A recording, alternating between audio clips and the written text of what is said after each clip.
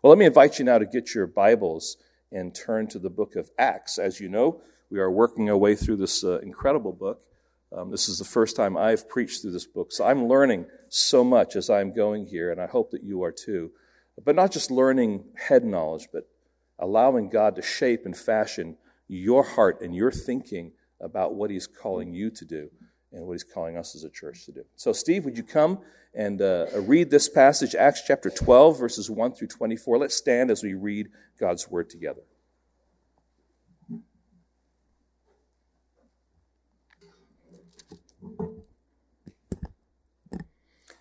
Acts chapter 12. About that time, Herod the king laid violent hands on some who belonged to the church.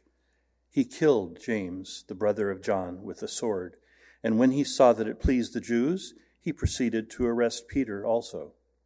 This was during the days of unleavened bread. And when he had seized him, he put him in prison, delivering him over to 4 squads of soldiers to guard him, intending after the Passover to bring him out to the people. So Peter was kept in prison, but earnest prayer for him was made to God by the church. Now when Herod was about to bring him out, on that very night, Peter was sleeping between 2 soldiers, bound with 2 chains, and sentries before the door were guarding the prison. And behold, an angel of the Lord stood next to him, and a light shone in the cell. He struck Peter on the side and woke him, saying, "Get up quickly," and the chains fell off his hands. And the angel said to him, "Dress yourself and put on your sandals," and he did so. And he said to him, "Wrap your cloak around you and follow me." And he went out and followed him. He did not know that what was being done by the angel was real, but thought he was seeing a vision. When they had passed the first and the second guard, they came to the iron gate leading into the city. It opened for them of its own accord, and they went out and went along one street, and immediately the angel left him. When Peter came to himself, he said, "Now I am sure that the Lord has sent his angel and rescued me from the hand of Herod and from all that the Jewish people were expecting." When he realized this, he went to the house of Mary, the mother of John, whose other name was Mark, where many were gathered together and were praying. And when he knocked at the door of the gateway, a servant girl named Rhoda came to answer. Recognizing Peter's voice, in her joy she did not open the gate, but ran in and reported that Peter was standing at the gate. They said to her, "You are out of your mind." But she kept insisting that it was so, and they kept saying, "It is his angel." But Peter continued knocking, and when they opened, they saw him and were amazed. But motioning to them with his hand to be silent, he described to them how the Lord had brought him out of the prison. And he said, "Tell these things to James and to the brothers." Then he departed and went to another place. Now when day came, there was no little disturbance among the soldiers over what had become of Peter. And after Herod searched for him and did not find him, he examined the sentries and ordered that they should be put to death. Then he went down from Judea to Caesarea and spent time there. Now Herod was angry with the people of Tyre and Sidon, and they came to him with one accord. And having persuaded Blastus, the king's chamberlain, they asked for peace, because their country depended on the king's country for food. On an appointed day, Herod put on his royal robes, took his seat upon the throne, and delivered an oration to them. And the people were shouting, "The voice of a God and not of a man."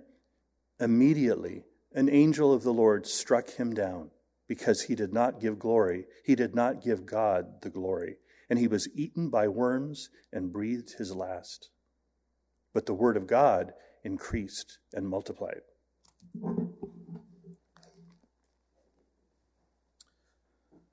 Lord, help us today as we seek to make sense of your word and as we seek to apply it to our lives in a right way.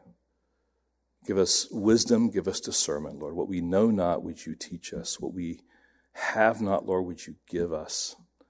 And Lord, what we are not, would you make us, Lord, through the preaching of your word?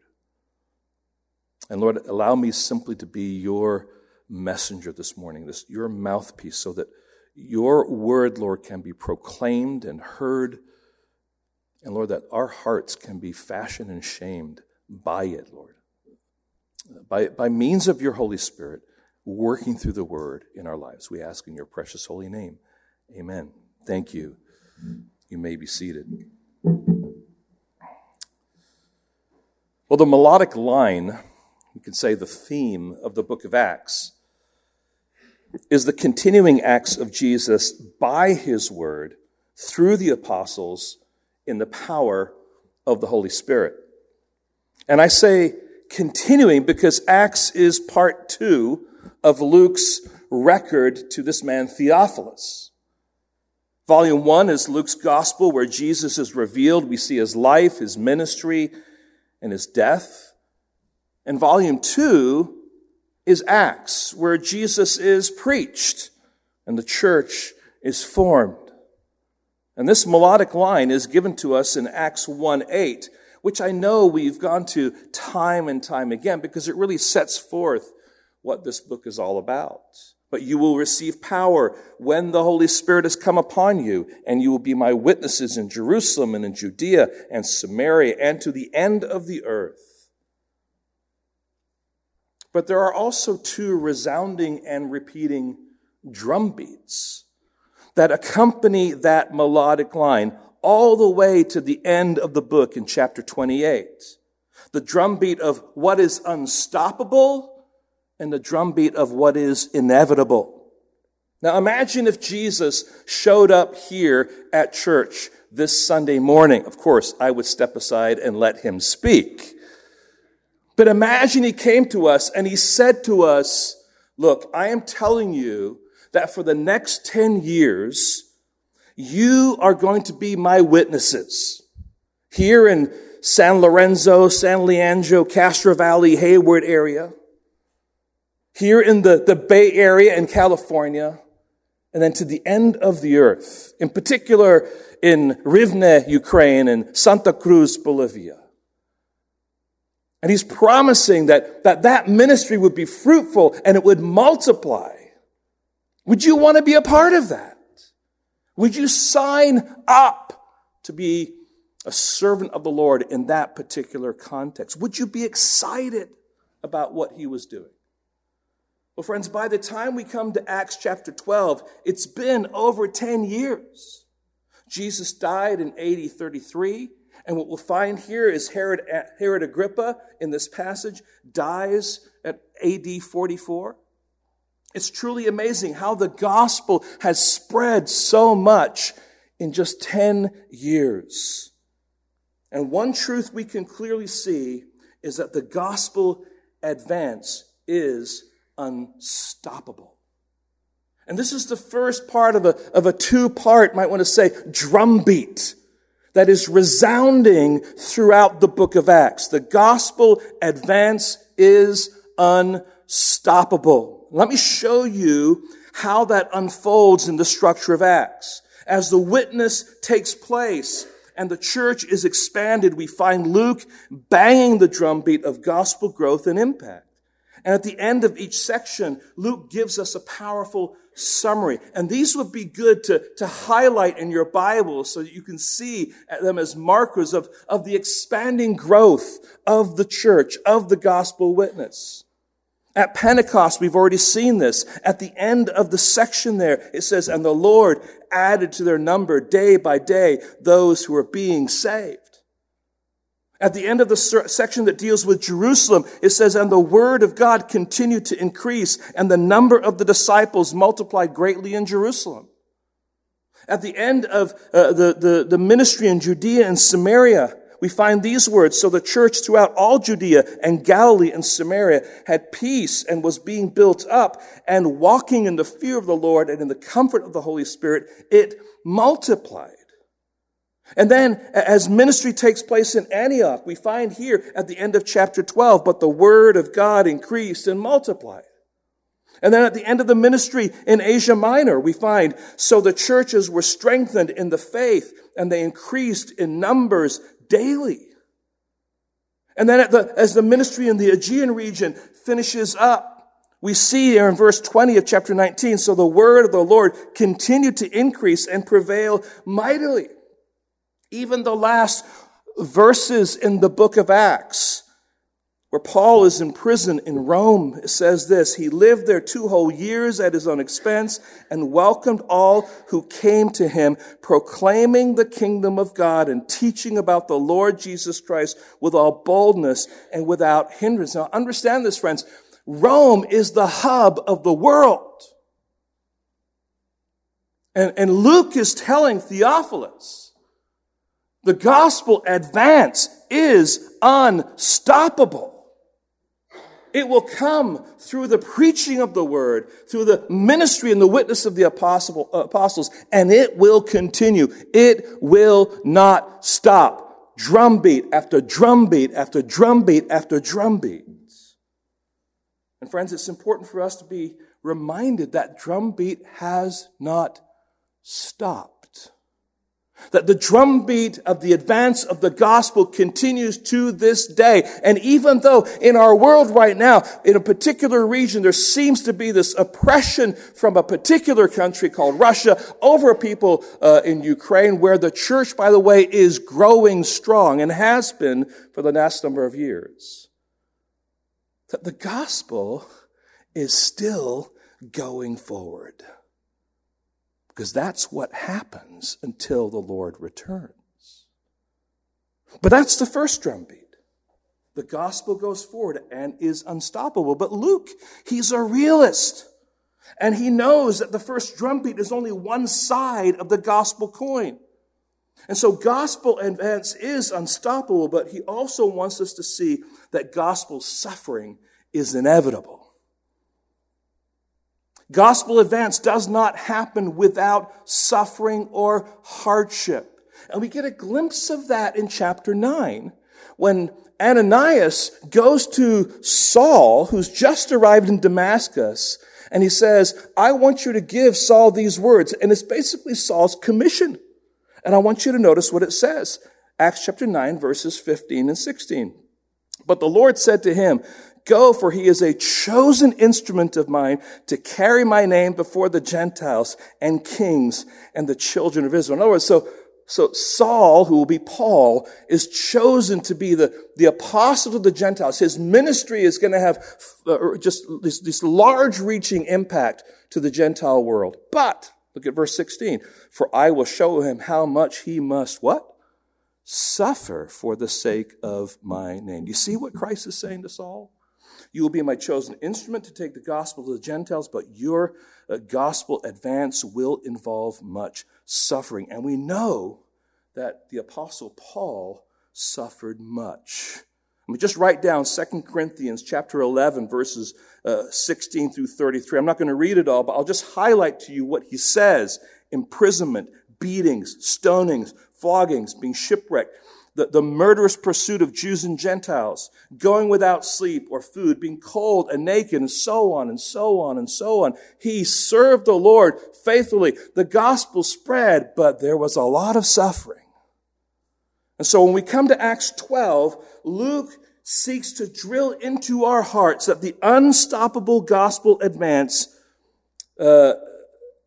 through inevitable suffering. It advances through inevitable suffering. It's an exciting, sober, and true reality.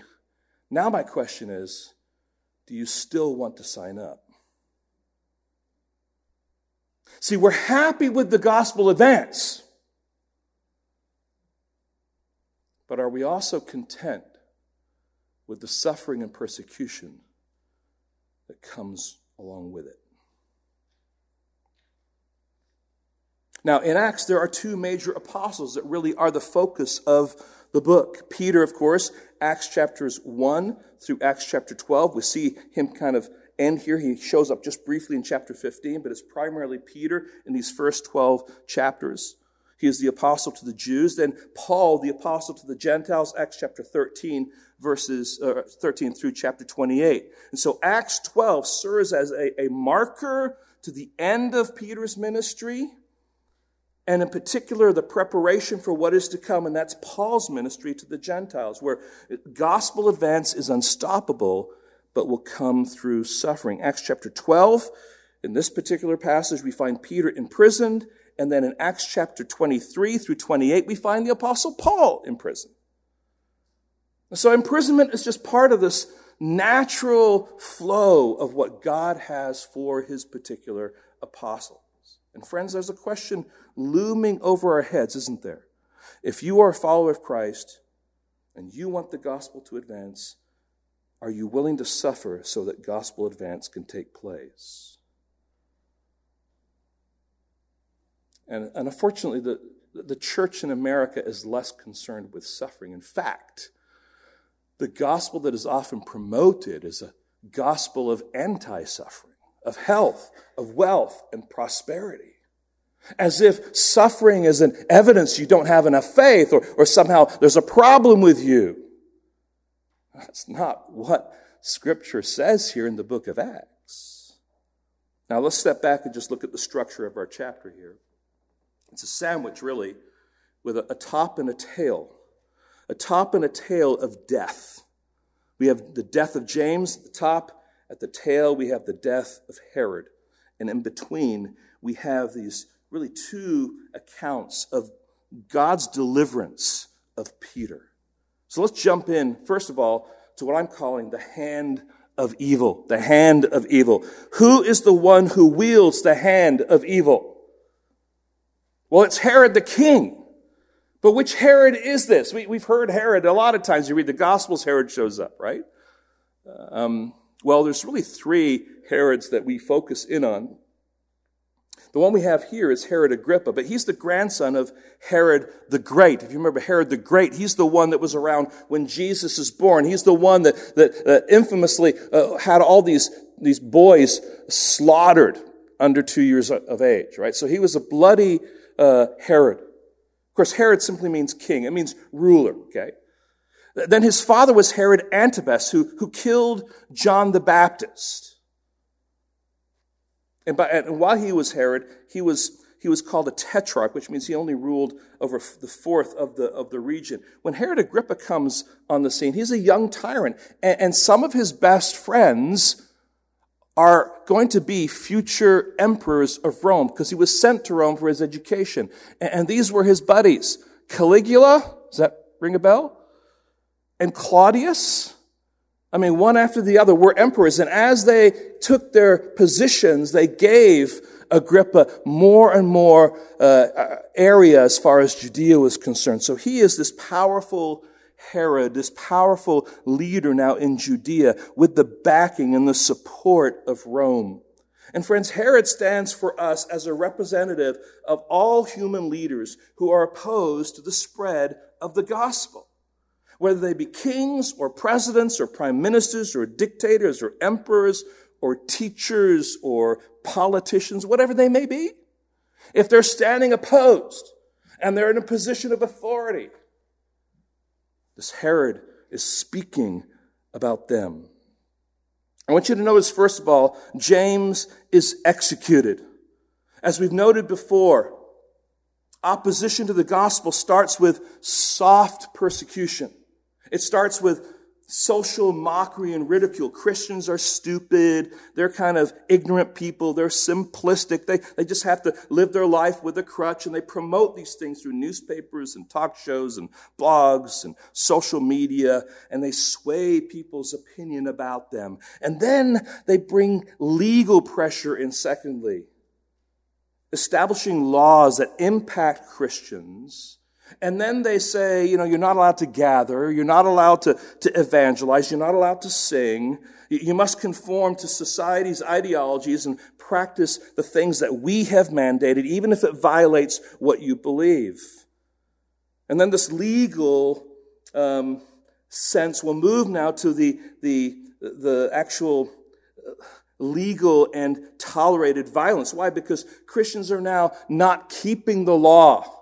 And because of their attitudes and their behaviors, they're affecting your economy, and they don't obey the law. They need to be punished, and we'll kind of look the other way if you kind of act toward them. Why? Because we understand they're They're a snare to us.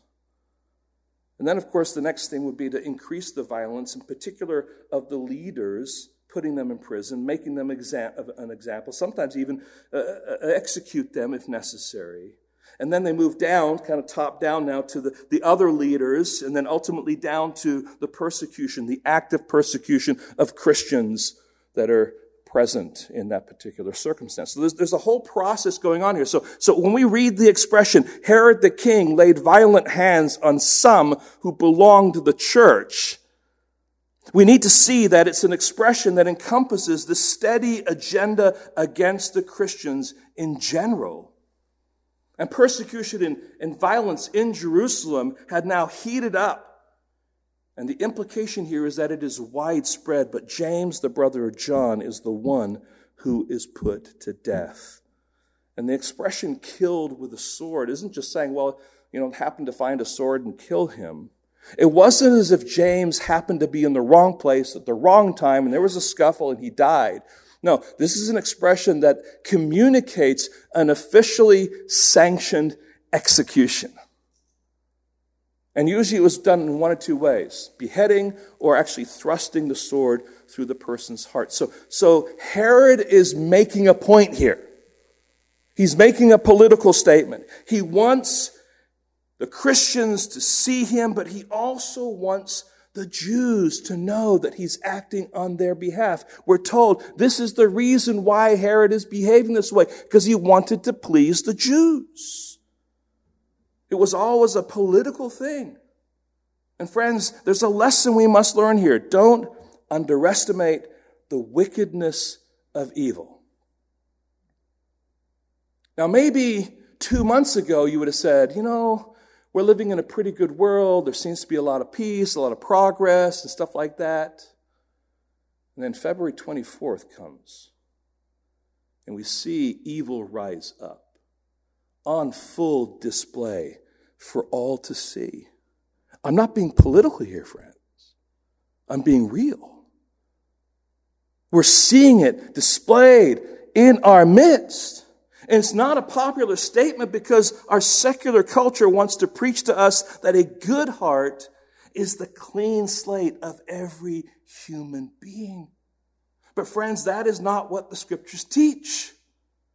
They say man without God is tainted with sin throughout. That's the doctrine of man's depravity.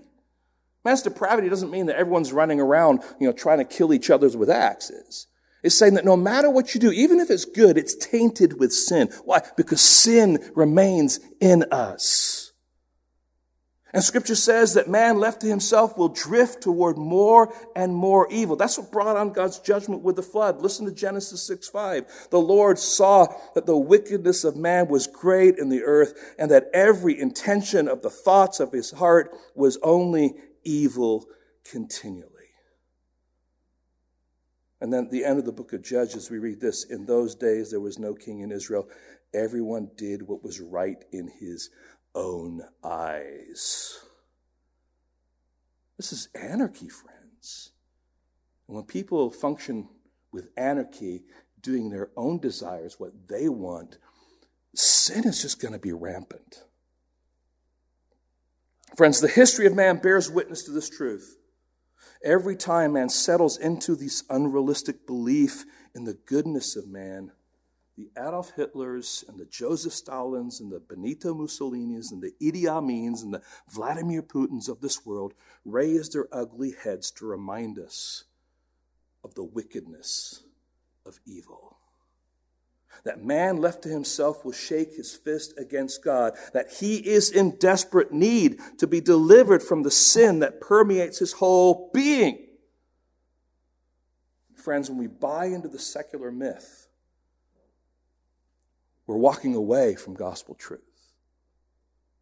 We need a Savior. All of these people I mentioned needed a Savior. Why?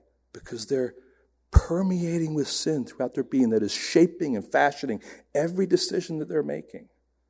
James is executed. Peter now, we're told, is imprisoned. Herod has every intention of giving Peter the same fate. We have these anchors of the days of unleavened bread and the Passover, giving us some understanding that James is executed. Peter now is in prison for the exact purpose of holding on to him so that after the Passover, Herod can once again take another of the leaders of the church and present him to the people. You can't do it during those feast times, but you want to celebrate it afterwards? Let's go for it. And so Peter is put in prison with a heavy guard. And Herod is waiting now for the time where he can bring him out to the people. Now it's worth noting here that there is a parallel of comparison taking place here. I don't know if you caught this at all. Feast of Unleavened Bread, Passover. Peter is arrested and put into prison during the Feast of Unleavened Bread. So was Jesus. Peter is held in prison until after Passover to be brought out to the people. So was Jesus. Jesus dies and is delivered from the grave. James dies and Peter will be delivered from certain death. And all of this to bring glory to God. And friends, one of the tensions that rises from this text is the sovereignty of God in choosing the death of James against the deliverance of Peter. And you can just imagine, maybe a couple of months after this account, there's a church gathering and the mother of James happens to sit down next to the mother of Peter. And she turns to Peter's mother and she says, "Why did God choose to take my son, James, in such a violent manner, but chose to spare your son, Peter?" And Peter's mother just sits in silence, saddened by the heartache that her son was spared and James was not. Now, friends, this is real. This is how things like this play out. And friends, it's a helpful tension, isn't it? Because it's a real tension. I'm sure that it's the tension that Theophilus is thinking through as he's reading through this account by Luke. Why does God choose to allow one person to suffer and die while another is to be delivered? Why does God allow the suffering of a whole family but spares another? And these are questions, friends, that many of our Ukrainian friends are asking this very day. Why did that bomb land on my friend's house and not on mine? Why have they lost their son? Why have they lost their daughter, but mine are still with me? How is it I'm able to get out, but they were not? And these are questions Slavic churches are having to wrestle with as the evil dictator Putin unleashes an unjust suffering on the people of Ukraine. But the tension, friends, can be far more commonplace. Why did my parents die of COVID and yours did not? Why did my child get a scholarship to Stanford and yours did not? Why do I have this debilitating disease and others do not? Why do I have a flat tire today and other people don't? The answer for the believer is quite simple. Because it brings glory to God. That seems like a really kind of a trite pie-in-the-sky answer, doesn't it? And friends, both James and Peter, however, had prophecies hanging over their heads. You might want to turn to Mark chapter 10 and verse 39. James, in particular, and John had asked to be seated on either side of Jesus in his glory. And what does Jesus say to them? Mark 10:39. "Are you able to drink the cup that I drink, or be baptized with the baptism with which I am baptized?" And they said to him, "We are able." And Jesus said to them, "The cup that I drink, you will drink, and with the baptism with which I am baptized, you will be baptized." Now, the cup and the baptism both are referring to Jesus' suffering and death. And what we have in this passage is the fulfillment of Jesus' words about James. And what about Peter? Well, you can jot down John chapter 21 and verse 18. At the end of John's gospel, having called Peter to tend his sheep, he says the following to Peter, and then John makes a comment about it afterwards. John 21, verse 18. Truly, truly, I say to you, when you were young, you used to dress yourself and walk wherever you wanted. But when you are old, you will stretch out your hands, and another will dress you and carry you where you do not want to go. This he said to show by what kind of death he was to glorify God. I just want to pause here. This he said to show by what kind of death he was to what? Glorify God. The point here is this. Both death and deliverance bring glory to God. Friends, we live in a sin-cursed world, and though Christ's death, or say through Christ's death, we have been rescued from the power and the penalty of sin. And our hope is not in this world, but in the world to come. As the old song says, this world is not my home. I'm just a passing through. My treasures are laid up somewhere beyond the blue. It's in heaven. That's where our focus is. And friends, what we know for sure is that it is appointed for man to die once, and after that comes the judgment. James is dead, yes, but Peter will also be dead in God's timing and for God's glory. And both James and Peter are taken home by God in his timing and for his glory. So get this. This is so important. No one can end your life before God is ready to call you home. No one. When it's God's time, you can't get out of it. And the reality is you may, understandably, miss those whom you're living life with. But we need to raise our understanding of the prospect and the beauty of heaven. To be absent from the body is to be present with the Lord. And friends, the problem for us is that we have so anchored our hope in this world rather than in the world to come.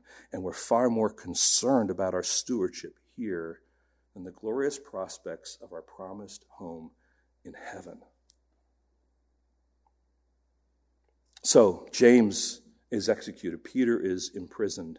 And the church responds. How does the church respond? Well, they pick up arms and rebel, right? So what happens? They go on social media and decry their injustice, walking around with all kinds of signs and placards. They go to the courts and sue Herod for what he's done. No.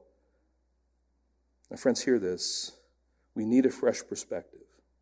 The world can have the education system, the media, the state, the entertainment industry, the publishing houses, the wow factor, the cool factor. They can have all the might, all the riches, all the laws, all the power brokers, all the banks, and all the parliaments, all the weapons they can muster, and it will pale in comparison to the power of prayer.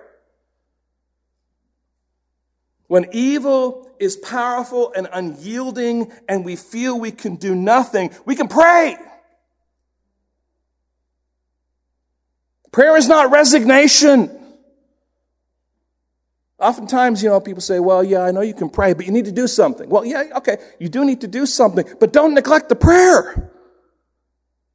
Prayer is boldness, it's confidence, it's dependence on our faithful and sovereign God. Prayer is mighty because prayer connects us to God in heaven. And he who sits in heaven laughs at kings and rulers who are shaking their fist at him. And he does whatever he pleases. And we have the privilege to commune with him.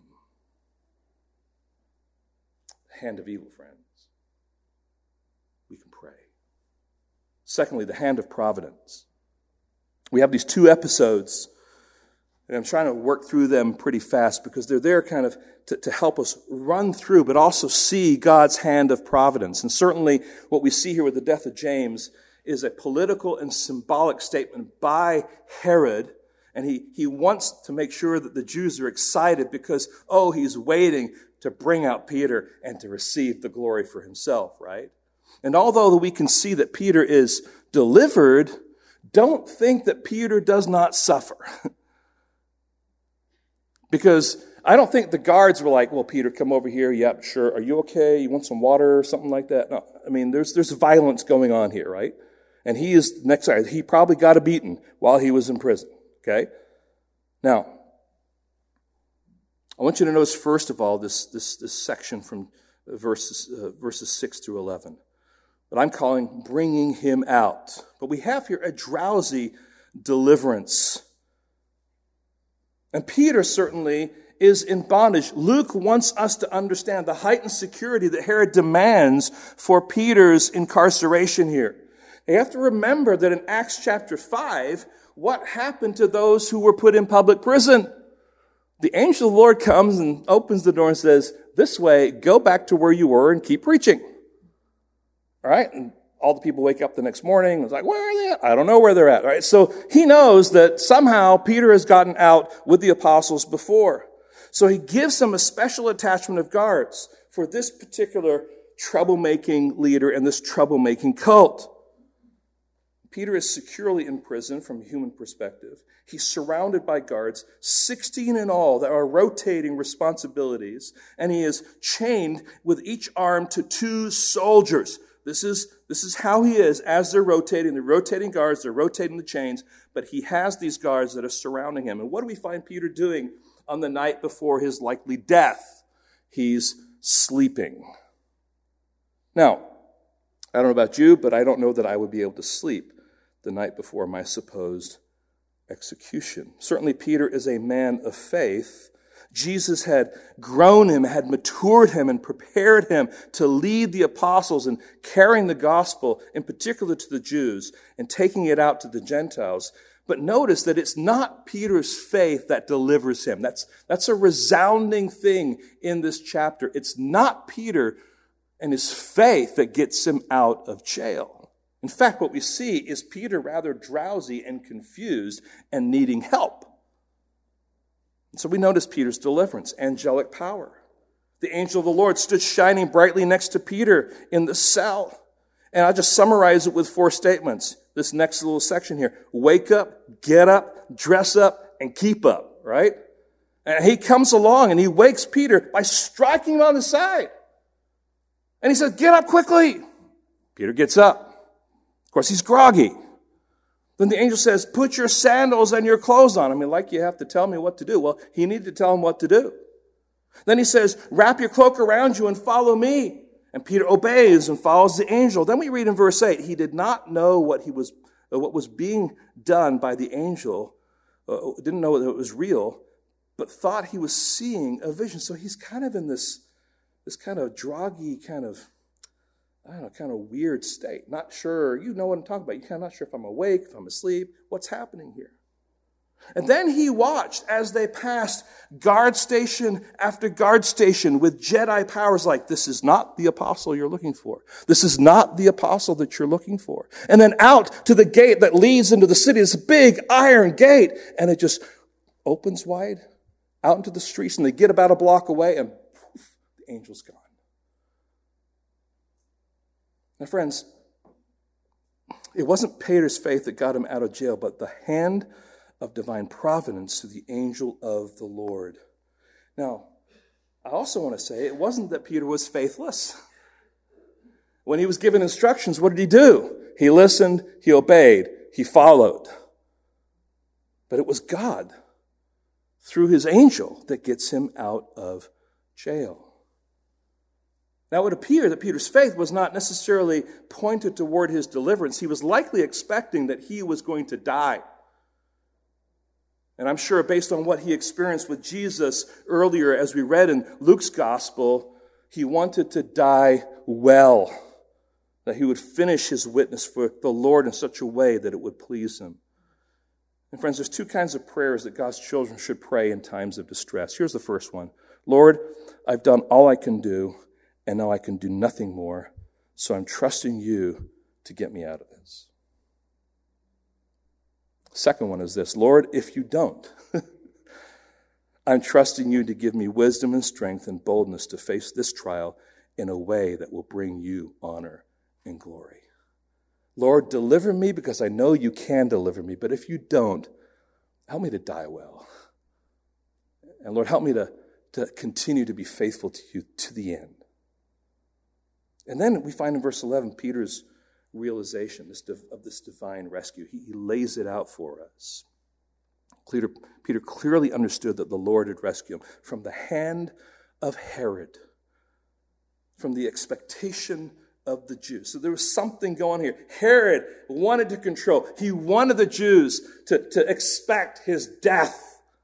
But the Lord comes along in his providence. He's been in control the whole time. And right at the 11th hour, the hand of God comes and he rescues him. Just like we saw in Acts chapter 11, verse 21. The hand of God is always at work. And friends, we need to remember that even when the hand of evil raises its ugly head in powerful and daunting ways that seem so overwhelming to us, that the hand of the Lord is still at work. And the hand of Herod and the hand of the Lord are not equal. The hand of Herod or Herods may be powerful, may cause all sorts of evil to happen. But the hand of the Lord is fully and completely aware and in control and orchestrating the affairs of this world, even through the sinfulness of man, to accomplish his purposes. That's the getting him out. Now the keeping him out. And we have here a doubting prayer. After Peter realizes that his deliverance is due to the mighty hand of God, he kind of gets his bearings and tries to figure out where he's at. And then he knows, I know where one of the churches is gathering. It's at Mary's house, the mother of one called John Mark. Remember that name. He'll come up in a little bit. And so he goes and he starts to knock on the door. Now I want you to notice verse 5 of our text once again. And notice how the church had responded to Herod's evil violence against the church. We're told there they prayed. How? Earnestly. The idea there is fervently, zealously, constantly. In other words, they were praying genuinely and persistently. But for what? James had been persecuted. So were they praying for Peter to have courage and strength to endure the interrogation? Possibly, probably. Were they praying for that Peter would die well? Probably. Were they praying for God to intervene in the impossible situation, much like he had done previously? That's also very possible, but we're not told. We're not told specifically what they're praying, but probably things along those lines. But it's the night before Herod is to bring him out before the people and to begin this process of execution. And what we read next is both humorous and revealing. I just kind of put 3 anchors to kind of guide us through this little section here. First of all, the door. What happens here at the door? The answer to their prayer comes knocking at their door. This is why they're gathering to pray. And he knocks on the door, and Rhoda, the servant girl, comes and speaks to him, and she hears his voice, and she realizes this is Peter. And so she runs back to tell the others. Now, friends, just so you know, if I come to your house tonight running from the secret police, here's what I want you to do. Please open the door and let me in. Because you see, Peter is still in the place of insecurity. He's still on the wrong side of the door, right? If you want to look at it that way. He still needs to get in. And so now we have this doubt. While the church is praying for his courage and his endurance and his deliverance, Rhoda comes in excitedly and says, hey everyone, Peter's outside. And they don't believe her. The question is, do they believe in answered prayer? And if you ask them, they would say, of course we believe in answered prayer. We're followers of Christ. We're gathered here praying right now. What do you think we believe in? How do they respond to Rhoda? Rhoda, you are out of your mind. You are crazy. Now, this isn't in the text, but probably it says something like this. Rhoda, you've been working hard all day.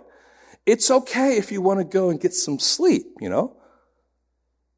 But she is not hindered by their doubt. She kept repeating and insisting it is Peter at the door. And in the Greek, this is like repeated action. So there's a lot of conversation. And she's standing her ground. No, he's at the door. No, he's at the door. No, he really is at the door. He's really at the door. And then those sophisticated people come up with a theory. Well, maybe what you are experiencing is his angel. Now, poor angel to be left outside too, right? I mean, let's go to the door. But, we might better use the expression, meanwhile, back in Gotham City, Peter is standing outside the door, still doing what? Knocking. And the third D is delight. And so they go to the door and they open it, and there before them is the one for whom they have been praying. And they were understandably amazed. And Peter does two things. He tells them the story of his deliverance. He described to them how the Lord had brought him out of the prison. But notice what he says next. He instructs them to tell the story of his deliverance. All right, tell these things to James and the brothers. This is a different James, by the way. Don't get confused. And friends, it's a reminder to us of the power of the story of God's providence that can encourage the body of Christ in the face of suffering and persecution. Maybe you like to read Christian biography, and you hear the story of a particular missionary or a pastor from a particular era, and you hear the story of how God orchestrated things in ways that you couldn't even imagine to bring about his purposes and to bring glory to himself. You read stuff like that, and you're like, well, if that can happen, then I don't know what God is going to do with me, but I still want to hold on to him, and I'm going to persevere. You see, that's the idea here. Tell the story of the church's perseverance. Tell the story. Tell the story. Tell the story. Let people know how God is a sovereign God and cares for his church. So friends, this is the hand of providence. And it happens while the hand of evil is at work. But now notice the hand of judgment. We've seen the hand of evil. We've seen the hand of providence. Now we have the hand of judgment, and it's given to us in two stages. And I say two stages because Herod, first of all, is now going to exercise his wrath against the soldiers. You know what happens? It says here, and this is like an understatement, isn't it? No little disturbance among the soldiers. There was no little disturbance. No, they were running around. They were panicked. They didn't know what to do. Where did Peter go? I mean, we had him. There was 16 of us. What happened here? And of course, Herod does his investigation, and he finds out that Peter is not around, and he has I think it would be the 4 sentries that were on duty when he departed, and he has them executed. Now, soldiers understand. If you lose someone that's in your possession, this is one of the consequences that can happen. But Herod will not be humiliated by incompetent soldiers. Now, Herod should have remembered something. I'm sure he heard about it from his father or even from the culture about something that happened 10 years earlier when the leader of this sect of Christians, a man by the name of Jesus, was dead and buried in a sealed and secured tomb surrounded by guards. The next morning, his tomb was found empty. Instead, we simply read, then he went down from Judea to Caesarea and spent time there. He doesn't get it. Now notice God's wrath against Herod. Luke continues this section by showing us God's judgment against Herod in 3 stages. First of all, the events that are leading up to it. There's this conflict that's happening with these Phoenician cities, Tyre and Sidon, and there must have been some kind of a food embargo that he was placing on them because they're like, look, we got to resolve this because we're dependent on Herod for the food for our cities. And so they talk with one of Herod's chief of staff, Blastus is his name. And it seemed to come to some kind of a resolution. But Herod understands he has them exactly where he wants them. He had the power to stop the 2 cities from eating. They were under his complete control, and he was a powerful and clever king, and he knew it. And then the Jewish historian tells us about what we see next in the text. The text says, on an appointed day, Herod put on his royal robes and took a seat on the throne and delivered an oration to them. Josephus tells us that his royal robes were made of silver and glistened in the sun. He wanted to be noticed. He wanted to be glorified. He wanted to be the focus of attention. And we're not given the content of his speech. We're only given the response of the people. And here's how they respond. The voice of God and not of a man. And friends, that is what Herod wanted to hear. That's what his kingly ears longed for, the praise of men and to be seen as a god. Herod, you better look out. Because the angel of the Lord doesn't only strike God's servants to deliver them, he strikes God's enemies to judge them. And Herod, you are opposed to God, and he will not put up with your arrogance. God doesn't share his glory with anyone. And then we're told the method or the manner of his death, and he was eaten by worms and breathed his last. We're not told the exact disease that the angel inflicted on Herod, but we know by virtue of the description here, it was a severe disease that led to a painful death. And Luke, by placing this at the end of this account of persecution and death, is suggesting that Herod's death is the judgment of God for his violence against the Christians, the execution of James, and the incarceration of Peter. Friends, the Herods of this world will come and go. They'll rise up, they'll breathe out violence and hatred toward nations and anyone who will stand in their way, and in particular, the people of God. And many people will suffer and die, while others will be delivered. Yet despite all, Christ continues his mission to the end of the earth. Now, friends, truly, in carrying out the mission of Christ, suffering is inevitable. But the punchline of the story is in Acts chapter 12 here, beginning at verse 24. But the word of God increased and multiplied. I mean, all this is happening. But it's not stopping the mission of Christ from heaven through the effective and faithful preaching of the word by the apostles so that it spreads and people are multiplying. The unstoppable gospel advances through inevitable suffering. Now, I know our time is pretty much gone, but I want to land the plane on just 3 concluding thoughts. So what's God calling us to and through in this passage? Here's the first thing. I would say that God is calling us to be people committed to fervent prayer. Now, I don't know about you, friends, but my prayer life has increased significantly over the past few weeks. To see how the evil wickedness of Vladimir Putin unleashed on the country of Ukraine in such a despicable way has driven me to my knees. The injustices, the atrocities, the deceptive lies, and even the fact that the rest of the world just seems to be able to, I'll throw you a little bone, but we're going to watch and see what happens, is causing my heart to be angry. And I've got to go to God. I've got to turn to him.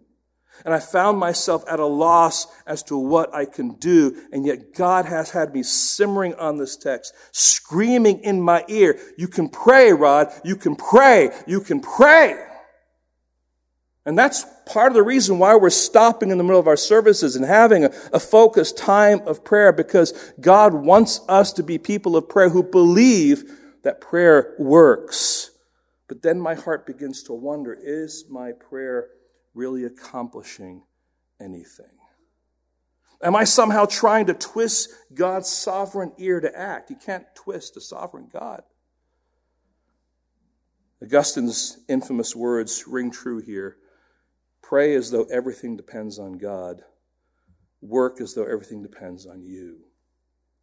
Bring your prayer to him. Trust that he is the only one that can meet the need. And yet, as you are given opportunity and responsibility, work hard to do what he's calling you to do. And then I reached out to my brothers in Ukraine, and I shared some of this stuff with you on Realm. as they're going through all these different danger zones and trying to get the food shelters up and running and getting people to where they need to go to the border and coming back. This is what I'm hearing them say over and over again. We know that you're praying. We can't believe what God is allowing us to do. We can feel your prayers.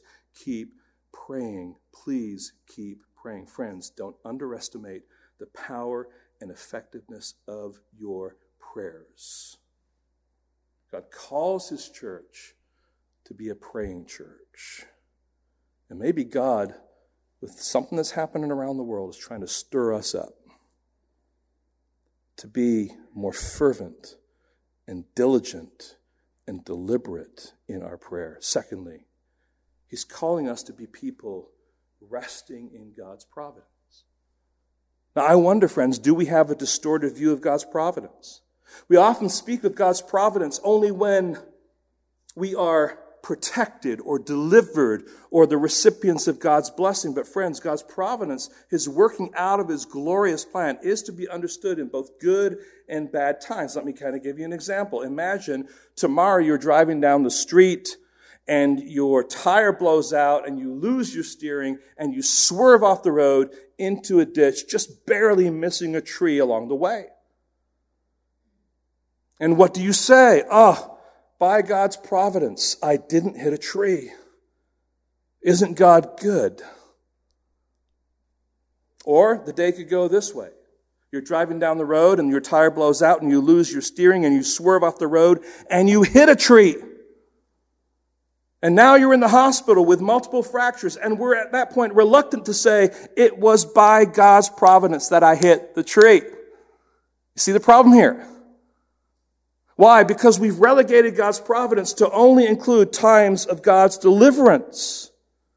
In other words, providence has become for us a form of Christian luck.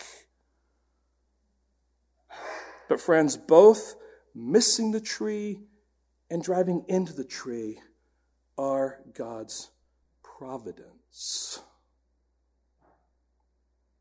Last week, I thoroughly enjoyed attending the Shepherd's Conference with a number of people from our church and a couple of missionaries and pastor friends. There were 9 of us that went. We enjoyed sitting on the Word, singing songs with 3,500 other pastors and elders that were there. It was wonderful. Such good fellowship. And then when I got home, things quickly changed. As some of you may know, last Sunday morning, my wife was in pain. We went to the hospital, to the emergency, and had to deal with that. A lot of panic, a lot of tension, a lot of concern. And then, at the same time, we get home from the hospital, and my tire is flat on my vehicle. And so I have to figure out, how am I going to get this tire all taken with? Some people came along and helped me out, but ultimately I had to buy 4 tires. All right, and then on Wednesday, I'm hosting Matthias from Bolivia, and he finds out that there was some trauma that happened in his in-law family, and so it's like, what should I do? What should we kind of sorting through them? We're like, all right, I need to go home. You need to be with your wife, and so now we're trying to figure out, how does he get home from here, and how does he do it quickly, and how we can do it in a cost-effective way, and finally it all works together. Friends, it was wonderful to be at the Shepherd's Conference, and God was provident in it, but when we came home, God was still provident. He's still the same God. In good times and in difficult times, all those joys and trials and anxieties took place under the guiding hand of God's providence. And friends, that's good to know, because when bad times happen, that doesn't mean that God's providence has abandoned us. He is still fully at work, seeking to bring glory to himself, even through the difficult, bad, horrible times we may be experiencing. And third and finally, God is calling us to be people who will live our lives with a gospel-driven perseverance. We press on because we know that Christ is not done with his mission on earth. And so we are to be faithful witnesses of God's gospel seed and scatter it wherever we go. And some is going to fall on hard hearts. Some of it's going to be choked out by the world. Some of it's going to have some brief interest and then die out. But some will land on hearts prepared by the Lord, where people are gloriously saved and the church is multiplied. God's not done with that. So friends, he's not done. He's not finished. He is still building his kingdom through the spreading of his word. His gospel advance is unstoppable, and we can be a part of it. And his gospel suffering is inevitable, and we will have to endure it.